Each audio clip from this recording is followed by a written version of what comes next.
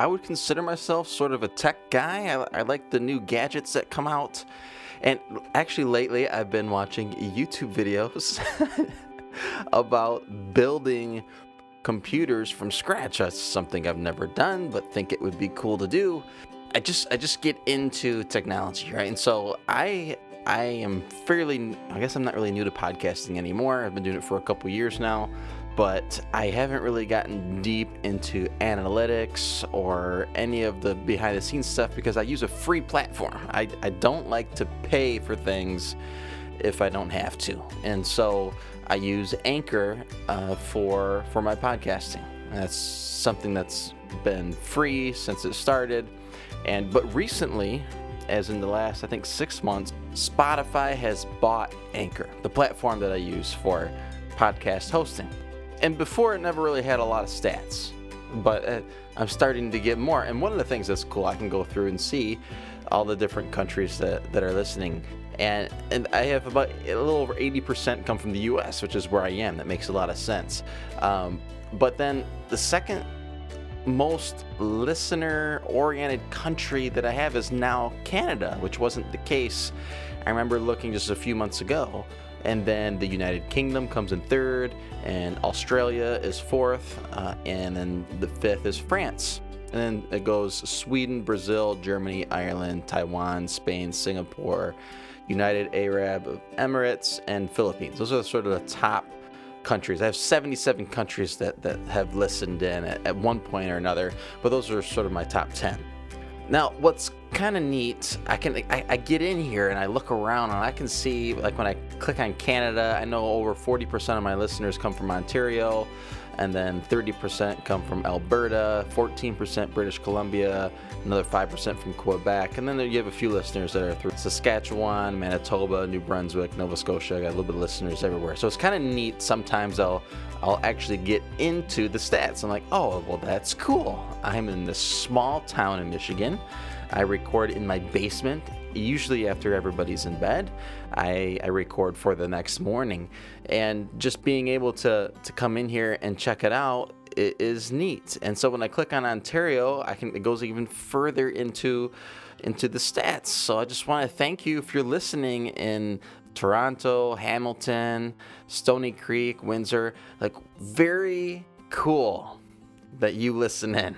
That's just something that blows my mind, that we can all be connected in this way, and that you're listening in. But anyways, so part of the new stats that just came out that I never knew before is that over 24% of you listening are between the ages of 18 and 22. Do you ever wonder how they know these things?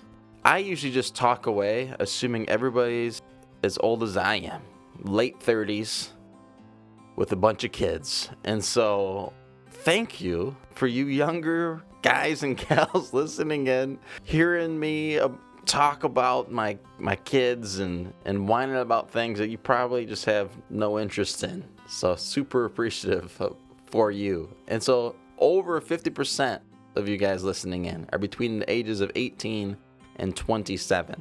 And I thought about you guys today as I'm reading through Romans.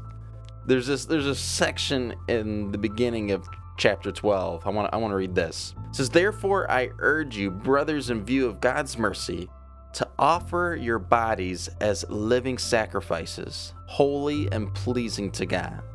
This is your spiritual act of worship. Do not conform any longer to the pattern of this world, but be transformed by the renewing of your mind. Then you will be able to test and approve what God's will is, his good, pleasing, and perfect will." That's only the first couple verses of chapter 12. Maybe this doesn't apply to you just because you're younger, but I can remember for me, finishing up high school, being in college, there was this part of me that just really so badly wanted to know what God's will was for my life. Like, God, what do you want me to do?